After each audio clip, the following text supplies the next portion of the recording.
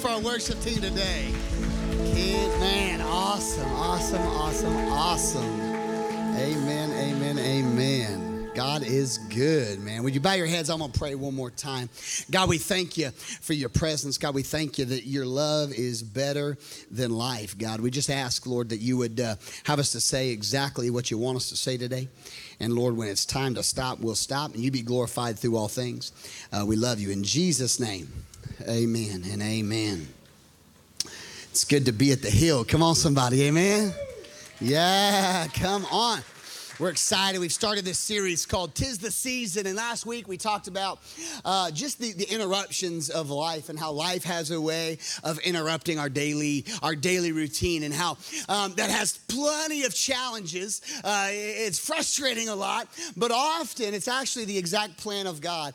Those interruptions, as frustrating as they are, a lot of times that puts us in the perfect place that God wants us to be for such a time as this. And so we're excited. Today we're going to be talking picture perfect, and I got a few. Anybody in Christmas time send out Christmas cards and you try to make sure your kids are smiling and it's the picture that you wish your family looked like all year long? Is there anybody? A few of us. Well, I got a few pictures. We're gonna go through pretty quick, just of my family. Hopefully they come out better than they did earlier in Stockton. Let's check these out. Nope, they're not on there. Well, then it didn't turn out as good. Amen. That's okay. We'll skip it. They were funny. Just give us a belly laugh and we'll know that it was funny. No, that's okay. But the truth is, guys, often when we're doing these things, like we're trying to take pictures, there's like it's good, right? But then the next picture, someone's cross-eyed or someone's like making a funny face. Or matter of fact, we took one family photo one year. My ugly older brother, was probably about 25. And he was sitting right under a light, and he has thinning hair anyhow, and it made him look so bald, and it was so funny, man. I made fun of him forever. Grant likes it. It was hilarious, man. But the truth is, guys, a lot of times, when it comes to life, like we picture the way things should be, and then whenever we get into the midst of it, like it's not the way we pictured it. I do a lot of counseling. I'm not a good counselor, but I try. And matter of fact, when I'm doing some premarital counseling, I always ask a bunch of questions. And one of the questions that I always ask is, why do you love them? Like why do you love this person? So it would sound like this. I would say, Scott, why do you love Michaela? And he would say, man, she's the best thing about me, man. She's incredible. She's amazing. She loves the Lord. All these good stuff. And I would say, Michaela, why do you love Scott? And she'd say, because he's fit and he's buff and he's got a six-pack of abs, and he's got all these muscles. And this would have been when they were engaged. And I would have said, what happens when the dairy farmer don't look like an Abercrombie model and he turns into just a normal dairy farmer? If you love him because of his abs, you're going to love him when he ain't got abs. Come on, somebody. And no, the truth is, though, if in this case, like we picture the way we're hoping marriage would look, and we try to ask those questions, like, okay, when it doesn't look like that, when it doesn't happen the way you think it should happen, what are you going to do? Right? Like when the new job that you were so pumped about, whenever the boss that you thought was awesome when you met him and interviewed, and then he's not like that. Come on, somebody. After you've been working, like what do you do? Like you just quit, or you mad at God? Like what do you do in these situations? That's the questions we have to ask. And that was Mary, y'all. Mary's life was on track. She was dating the most eligible bachelor, right? She was life was together. She's planning her wedding. She already booked all that music DJ. She got the wedding venue in place. She bought the dress. She's got the menu planned. It's going to be pulled pork and pickles on the side. Come on, scalloped potatoes and a roll in, my God, sweet tea. Come on, somebody. Like it's good. Like she is so pumped about everything and the way the plan is coming together. Everything is falling into place just the way it should fall into place. And then Luke 1:28 shows up. Let's look at 1:28 through 38. And the angel came into her and said, Hail, thou art highly favored. The Lord is with thee. Blessed art thou among women. And when she saw him, she was troubled at this saying, and cast her mind in what manner of salutation this should be. And the angel said unto her, Fear not, Mary, for thou hast found favor with God. And behold, thou shalt conceive in thy womb, and thou shalt bring forth a son, and shalt call his name Jesus. He shall be great and shall be called the Son of the Highest. And the Lord God shall give him the throne of his father David. And he shall reign over the house of Jacob forever, forever, forever, ever. And his kingdom there shall have. Saw an opportunity and I took it. How shall this be? And Mary said unto the angel, how shall this be, since I've never been with a man? And the angel, well, that's getting small. And the angel answered and said unto her, the Holy Ghost shall come upon thee, and power of the highest shall overshadow thee. Therefore also that holy thing which shall be born of thee shall be called the Son of God. And behold, thy cousin Elizabeth, she also has conceived a son in her old age, and is in the 6th month with her, who is also called barren. For with God, come on somebody, nothing shall be impossible. And lastly, verse 38, Mary said, behold, the handmaid of the Lord, be it unto me according to thy word. And the angel departed from her. There is a ton going up. Life is together. Things are in place. She's planning the wedding. She's imagining what her life as a married woman is going to look like. Y'all, things are flat out coming together. And this angel shows up in the middle of the room and he says, hail, favored one. And she freaks out, y'all. She's like, what is going on? I was curious. When he said hail, what was that meaning? That word, the breakdown of when he says, hail, favored one, the Lord is with you. The breakdown of that, the word hail in the Greek literally means rejoice. The angel shows up and he's like, rejoice, man. Something awesome is about to break forth in your life. Listen, anytime we have an encounter with God, it's time to get happy. It's time to rejoice because God is about to do something that's going to blow your expectations. Something that's going to blow your mind. God walks in, the angel of the Lord walks in the room and he says, rejoice, get happy. This is going to be awesome. He says, favored one, the Lord is with you. He's literally meaning the grace of God is upon you for such a time as this. I love, he says, rejoice, this is awesome. And what does she do? We don't know, didn't say. But the angel of the Lord says, fear not. I love how God has a way of speaking to the emotions you're trying to hide from your neighbor. I love how, because you know that Mary was trying to be stone-faced, right? You know in your life, you try to act like, oh, you got it all together, that you ain't got no issues, that you ain't got no problems, that life is perfect. Like we try to act like we front and we try to act like everything is awesome and it's good and nothing scares us and nothing frightens us. And the angel of the Lord shows up and he says, man, something awesome is going to happen. But anytime we have an opportunity for God to do something incredible in our life, what is attached, naturally, what comes attached with that is a fear that what if it doesn't happen? An anxiety of what if I fail? A concern of what if it doesn't work out? So he looks at her, says, rejoice, this is going to be awesome. And then perceiving the anxiety in her heart, he speaks to it. Like the presence of God, like you may fool your spouse, you may fool your kids, you may fool your friends. Come on, somebody. But the Spirit of God is not fooled by your front. He's not fooled by the facade that you're putting on, trying to act like you got it all together. The angel of the Lord shows up and he says, I know when you're worried. I know when you're concerned. I know when you have fear. He says, I know when you're sleeping. I know when you're awake. And I know if you've been bad or good. No, I'm just kidding. He does, but the truth is, y'all, he knows. So she has this anxiety in her heart, and before she can even address the anxiety, the Spirit of God says, I see that you're anxious. I see that fear is trying to stop what I want to do in your life. So let me speak to fear. Shut up. Let me speak to fear. You don't get to talk no more. Let me speak to anxiety. You no longer have a right to stay in this person's life. Come on, somebody. Let me speak to confusion. I'm talking to some people in the house. Let me speak to confusion. You no longer get to chatter against the will of God. He says, fear not. I perceive that anxiety is trying to do things. I perceive that frustration and fear are trying to talk you out of faith.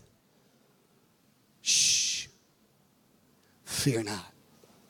Why is it there's always opposition to the will of God? Because it goes against our flesh, right? So our flesh gets in the way and our flesh gets frustrated. And Our flesh gets aggravated. Our flesh finds fear. And the Spirit of God says, shh, don't let it talk. Don't give it an audience. Because the more you play into it, the louder it's going to speak. And I say this all the time, but anytime you're going to do something great in your life, fear will speak and so will faith. And which one wins? The one you magnify. You get what you're faith for, and you're faith for what you focus on. So this Mary, he shows up, he says, rejoice, Johnny Awesome, this is going to be so cool. He says, don't, and she's like, oh my gosh, what's going to happen? Oh my gosh. He goes, shh, don't let anxiety rule your heart. Shh, don't let fear try to grip you and try to control you and try to move you out of the place that I have for you. Shh, it's mine. It's mine. I got it under control. Right? And then he says this, you're going to give birth to a son. He'll be Jesus, Emmanuel. He'll be the King of Kings. He'll be the Lord of Lords. He'll sit on David's throne forever. Forever? Forever? Forever. Forever. Like his kingdom will have no end. Like it's like the Energizer Bunny. Come on, somebody. It's just gonna keep going and going and going. Like it's not gonna stop. It's gonna be incredible. Because here's the reality. He says, you're favored. And now you're gonna birth a son. Here's the truth, y'all. The favor of God always produces promise in your life. Yeah. My wife, when she's praying over our kids, when she's putting the lotion on her belly, like for her skin, you know, and when she's taking the vitamins and all the stuff that she has to do, when she's doing all that, she's praying over the child in her belly. And when they come, when we've had them, she's praying over them. Her prayer is always this. It's always the prayer that Samuel had, and it was this: let him find favor with God and man. Because if favor ain't fair, but it's awesome, right? The angel looks at her and he says, you found favor with God. You're going to have a son. And I love what she says in verse 34.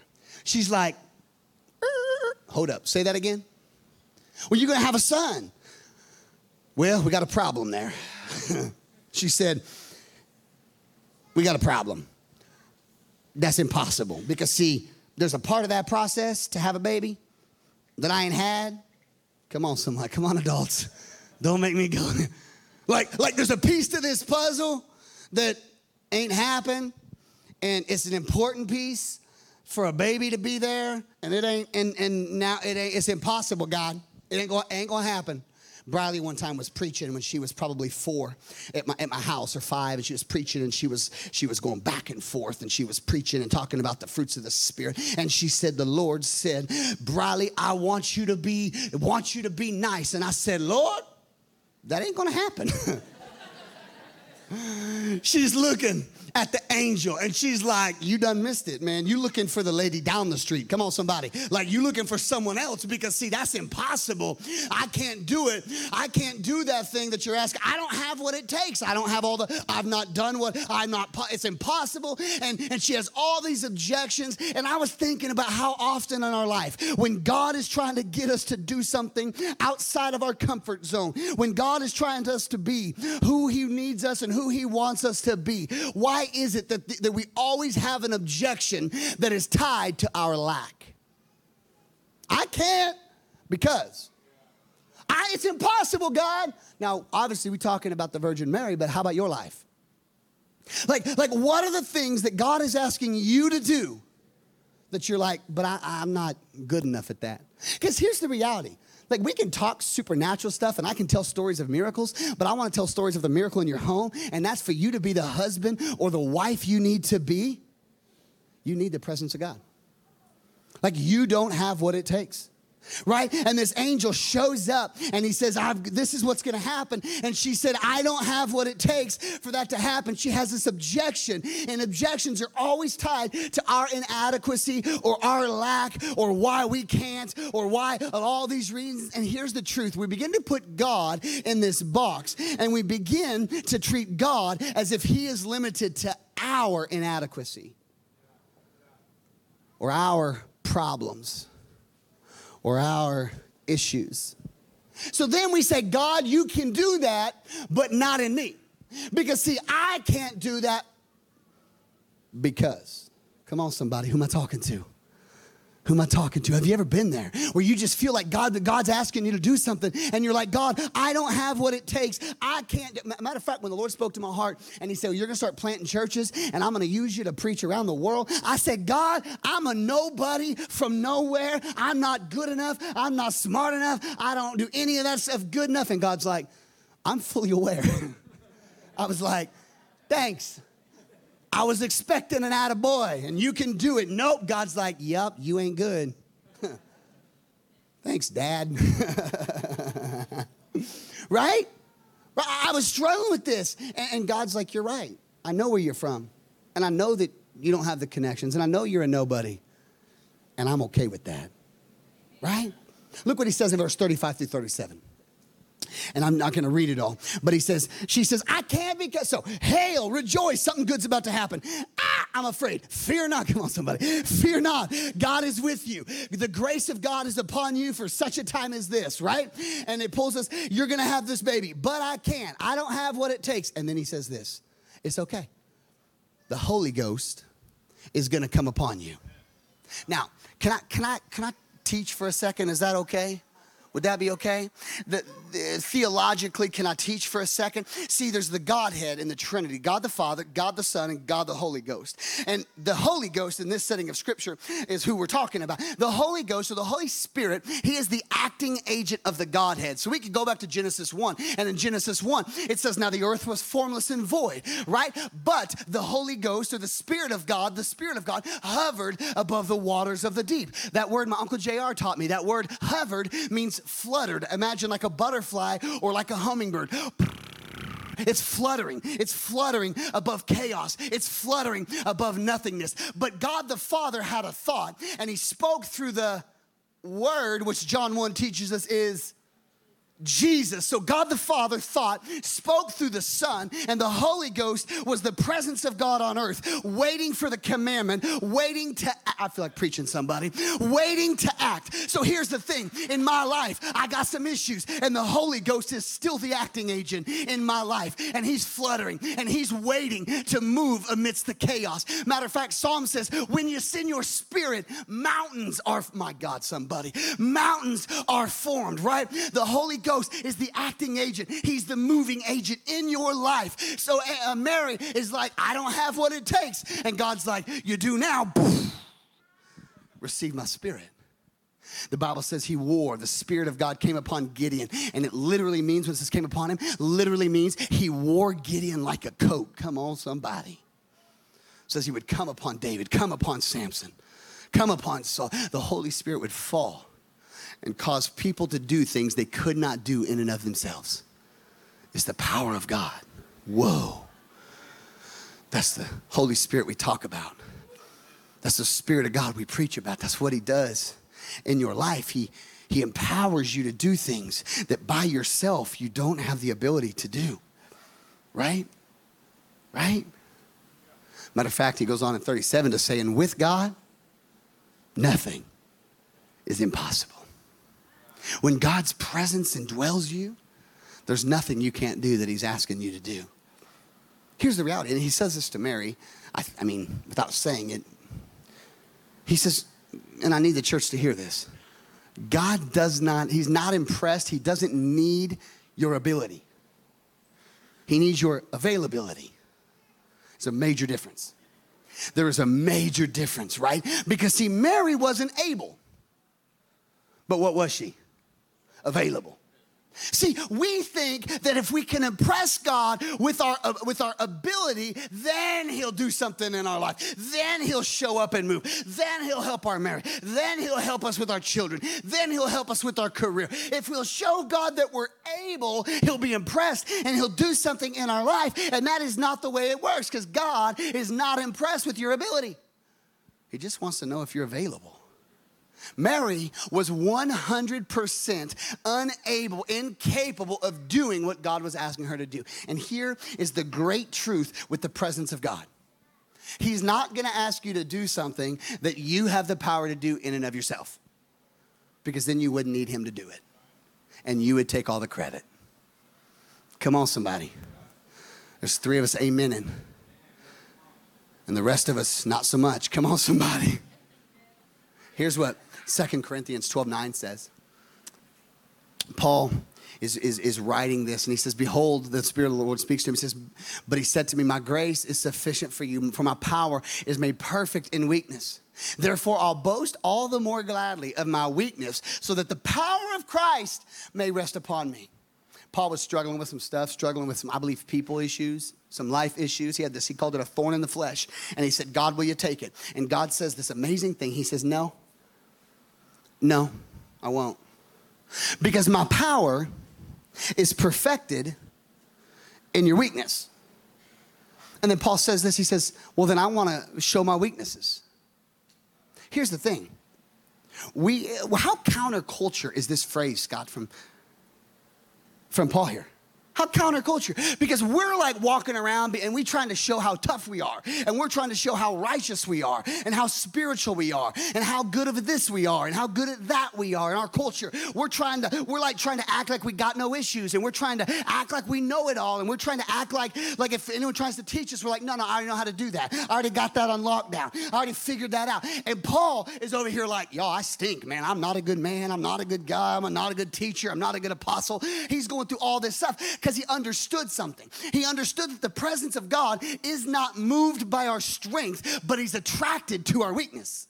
It's almost like a magnet. Can I preach somebody? Whenever I'm at home and I'm like, God, I'm not the husband I need to be. God, I'm struggling. I'm not who I should be for my family. The presence of God goes, oh my, I'm attracted to that. And he walks in the room and he says, let me help you on how to be a better daddy. Let me help you on how to be a better husband. I'm like, God, I'm not the preacher and the pastor that I should be. And he goes, oh, but when you talk to me like that, I can't help but walk in the room and want to help you and want to speak to you. And I'm going to send the acting agent, my God, let me preach, into your life. And the Holy Spirit who flutters above the chaos, who flutters above the confusion. When your weakness shows, my power is perfected. And I can use you to do stuff that will blow the minds of the world.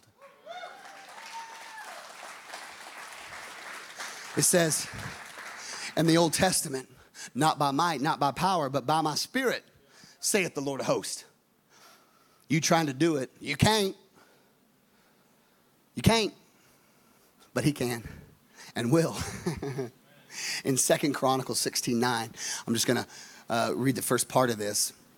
It says, the eye of the Lord is roaming to and fro the earth to strengthen those whose hearts are fully committed to him, or strong support of those whose heart is blameless toward him.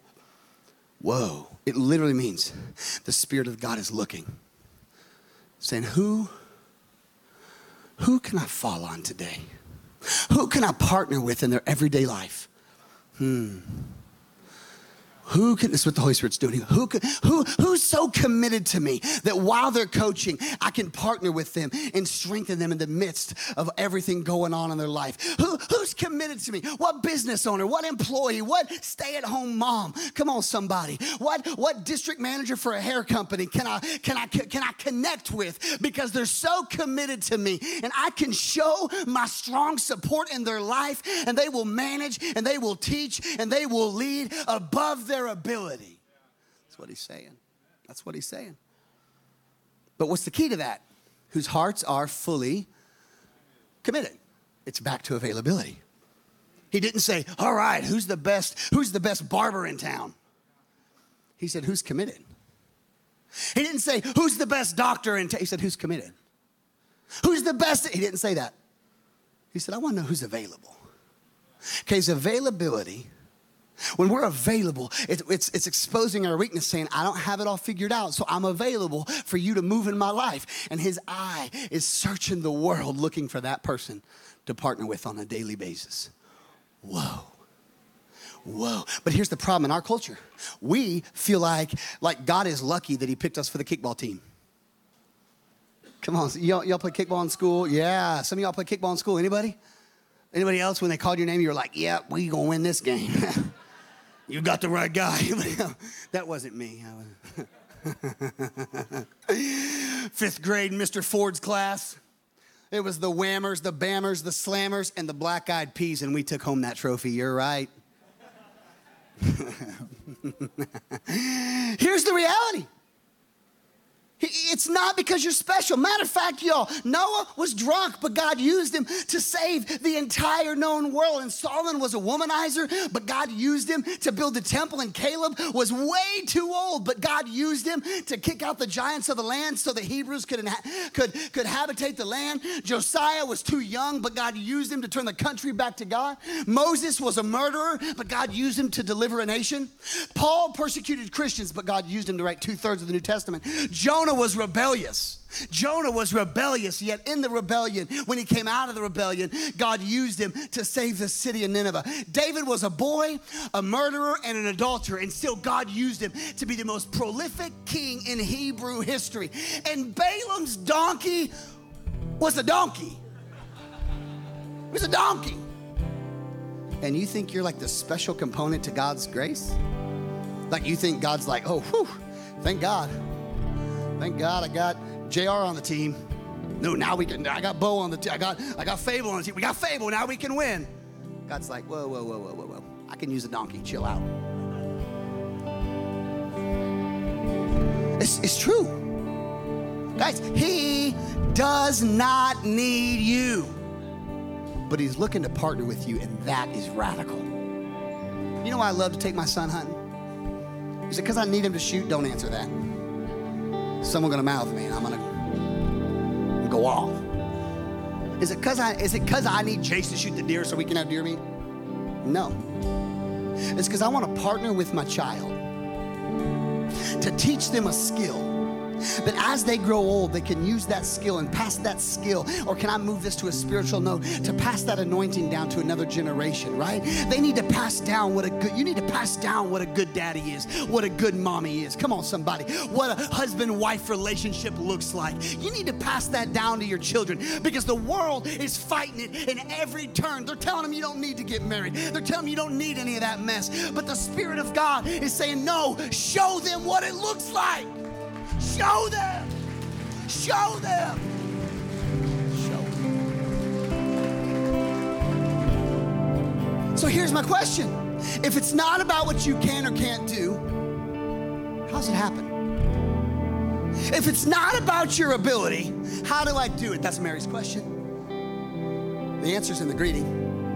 Hail, rejoice, something awesome's gonna happen. Favored one. What's favored mean? The grace of God is upon you. My God. See, we bring grace down to its rawest form and to this form of, okay, it keeps us out of hell. And while that's true, grace is more than that. Grace is way more than that. Grace, guys, is something that God gives us to do something that is beyond our ability to do. Dads, in and of yourself, you're not a good enough dad. You need God's grace for that. Not a good enough husband. Moms, you're not good enough. You need God's grace for that. Come on, somebody. Listen, God's grace comes on people to preach and to sing. And aren't they talented? And aren't they anointed? Aren't you thankful for that grace? But God's grace also comes on people to counsel, and God's grace comes on people to do in the medical profession, and God's grace comes on people to cut hair and to kill ducks and to kill deer. Glory, I thought I might get an amen from somebody right there. And God's grace comes on a quarterback named Patrick Mahomes. Come on, somebody. Here's the thing. We limit like the grace of God and these things to what happens on the pulpit, and God's going, no, I need my grace to fall on a business owner to where they can be thriving and help finance the kingdom of God. My grace needs to fall. Come on, somebody. My grace needs to fall on some people that are just willing, that in their everyday life, I can use them in capacities that will blow their mind. That's what the grace of God is about. Fast forward 9 months. She's pregnant, riding a donkey. We talked about that last week. Joseph didn't plan ahead. He didn't Uber to Bethlehem. Should have, didn't. Didn't book a hotel.com. No vacancy. She's giving birth to the Savior of the world in a manger. She's sitting there, all the dreaming, all the hoping, all the praying, all the prophesying, all the fasting, all the stuff she's done for this pregnancy to be right. And she's giving birth to God's son next to a chicken and a donkey and a goat She even have a trailer with living quarters, Donnie. She's in a barn. You ever been there? Not that part, but just the part where everything you prayed and dreamed about, it's not turning out like you prayed and dreamed. You been there? Isn't it discouraging? Aren't you like, God, I don't get it. I've worked so hard. I prayed so much. I fasted so much. I've worked so hard. Why? It's not turning out like I thought it would turn out. I pictured it so much different. God, I didn't think it would look like this. I don't get it. Fast forward 33 years, she's seen him heal the sick, raise the dead, cleanse the leper, cast out demons, walk on water, calm the storm. Come on, somebody. She's heard the stories of him being with Elijah and Moses, right? She's watched her son do these miracles after miracles after miracles. 33 years later, she's watching him hanging on a cross, beaten and bloody with the crown of thorns and nails in his hands and feet. She's saying, God, it shouldn't look like this. I don't get it. I feel like in that moment, she went back to that young woman in her room. And she said, you said his kingdom would have no end. And I sure didn't think it would end like this. I sure didn't think it would look like this. God, I just don't get it. And you know what I love about God? You know what I love about God's word? He answers questions you didn't know to ask. He answers prayers you haven't thought to pray. 800 years earlier, God speaks to a prophet named Isaiah. He says, Isaiah, there's gonna be a woman that's a virgin that's gonna give birth to Emmanuel, and government is gonna be on his shoulders, and he's gonna be the King of Kings and the Lord of Lords. He'll sit on the throne of David forevermore. But here's what I need you to do, Isaiah. I need you to write her a letter, because she's gonna be brokenhearted wondering what I was doing. Here's that letter, Isaiah 53. Yes, it's to us, but everything my soul believes this was to Mary, because Mary had some questions. Mary had some prayers that were so confused. Message version, here's what it says. Who believes what we've seen and heard? Who would have thought that God's saving power would look like this? The servant grew up before God, a scrawny seedling, a scrubby plant in a parched field. There was nothing attractive about him, nothing to cause us to take a second look. He was looked down on, passed over, a man who suffered, who knew pain firsthand. One look at him and people turned away. We looked down on him. We thought he was scum, but the fact is, y'all, it was our sins, our pains he carried, our disfigurements, everything wrong with us. You thought you brought it on himself, that God was punishing him for his own failures.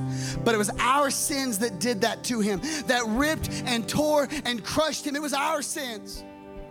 He took the punishment that made us whole. And through his bruises, we get healed. Come on, somebody. He took the punishment that made us whole. By his stripes, we are healed. We're all like sheep who've wandered off and gotten lost. We've done our own thing and gone our own way, and God has piled all our sins, everything we've done wrong, on him, on him. He was beaten, he was tortured, but he didn't say a word. Like a lamb to be slaughtered, like a sheep being sheared, he took it all in silence. Justice miscarried as he was led off. And did anyone really know what was happening? He died without thought for his own welfare. Beaten, bloody for the sins of my people. They buried him with the wicked and threw him in a grave with a rich man. Even though he'd never hurt a soul, Mary, understand me, even though he'd never done one thing wrong, never spoken one word that wasn't true. Verse 10, still, it's what God had in mind all along. To crush him with pain, the plan that he gave himself as an offering for sin so that he'd see life come from it. Life, life, life, and more life. And it was God's plan that would deeply prosper through him. Oh, out of that terrible travail of soul, he'd see that it's worth it and be glad he did it. It says, through what he experienced, my righteous one, my servant, will make many righteous ones. That's us, church. And he himself carries the burdens of our sins. Therefore, I'll reward him extravagantly, the best of everything, the highest honors, because he looked death in the face and didn't flinch. Y'all, that's my Jesus. My God, that's my Jesus. It says he looked death in the face, didn't flinch. That's my Savior.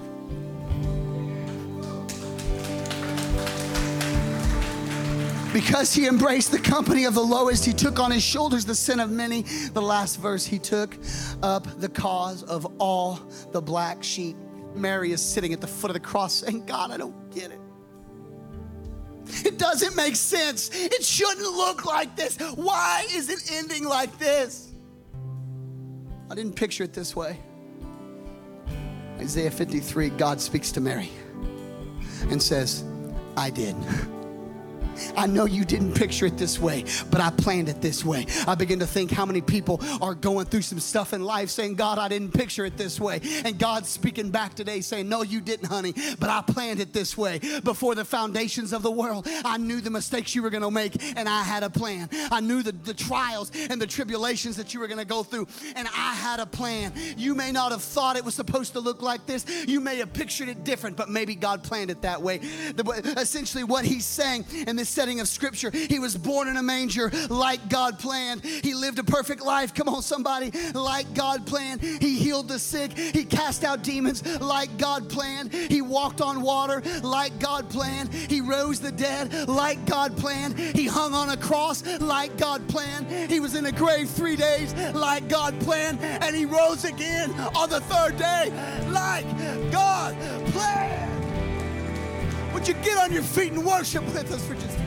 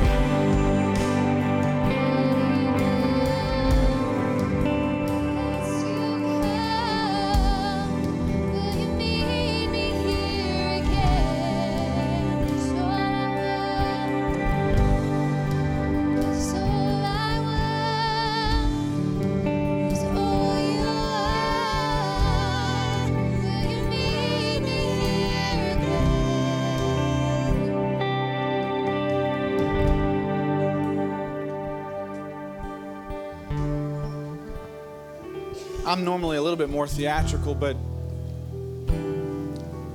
here's what I think. I think that you are where you are because God needed to bring you here to this moment today. And He had a plan, and we're standing in the midst of it. And He just wants you to walk into it today. He sent His Son with a plan to provide grace, to provide a moment like this that we get to stand in and see the Savior accomplish what He came to do. And that's to see you be welcomed home into His arms. So this morning, I don't care if you're looking around or not, if that's you this morning and you want to know Jesus right where you stand, you just want to meet Him, you want to accept Him as your personal Lord and Savior. Maybe today's that first day, maybe today's the first time in a long time. Just lift your hand and just leave it there for a second. Thank you. Thank you.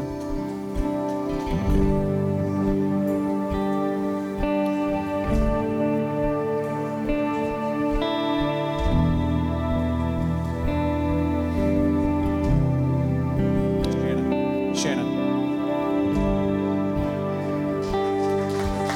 Yeah, can we just Can we celebrate? Just to celebrate just for a second. And God, thank you, Father.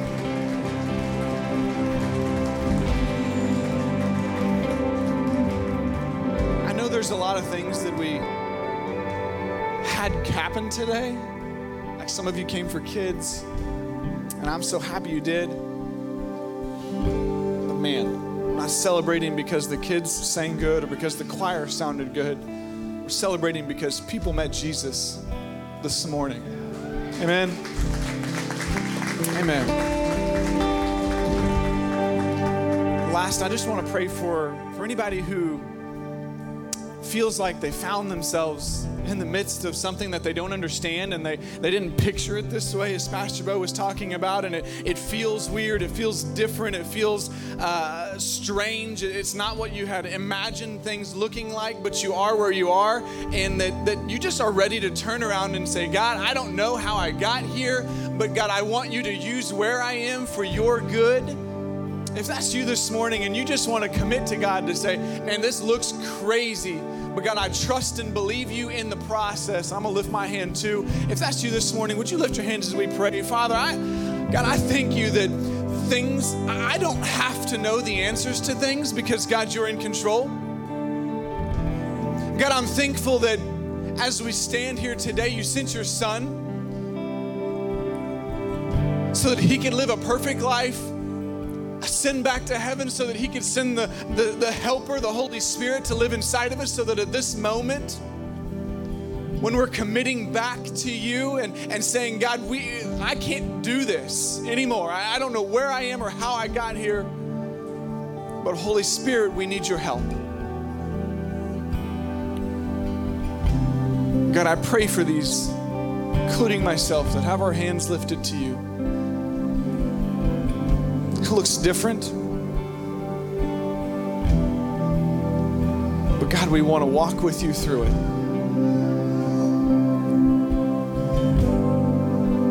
Jesus, thank you for your help. Holy Spirit, lead and guide us, direct us. Thank you, Father. Jesus, in your name we pray. Amen. Can we give God a round of applause one more time before we're seated?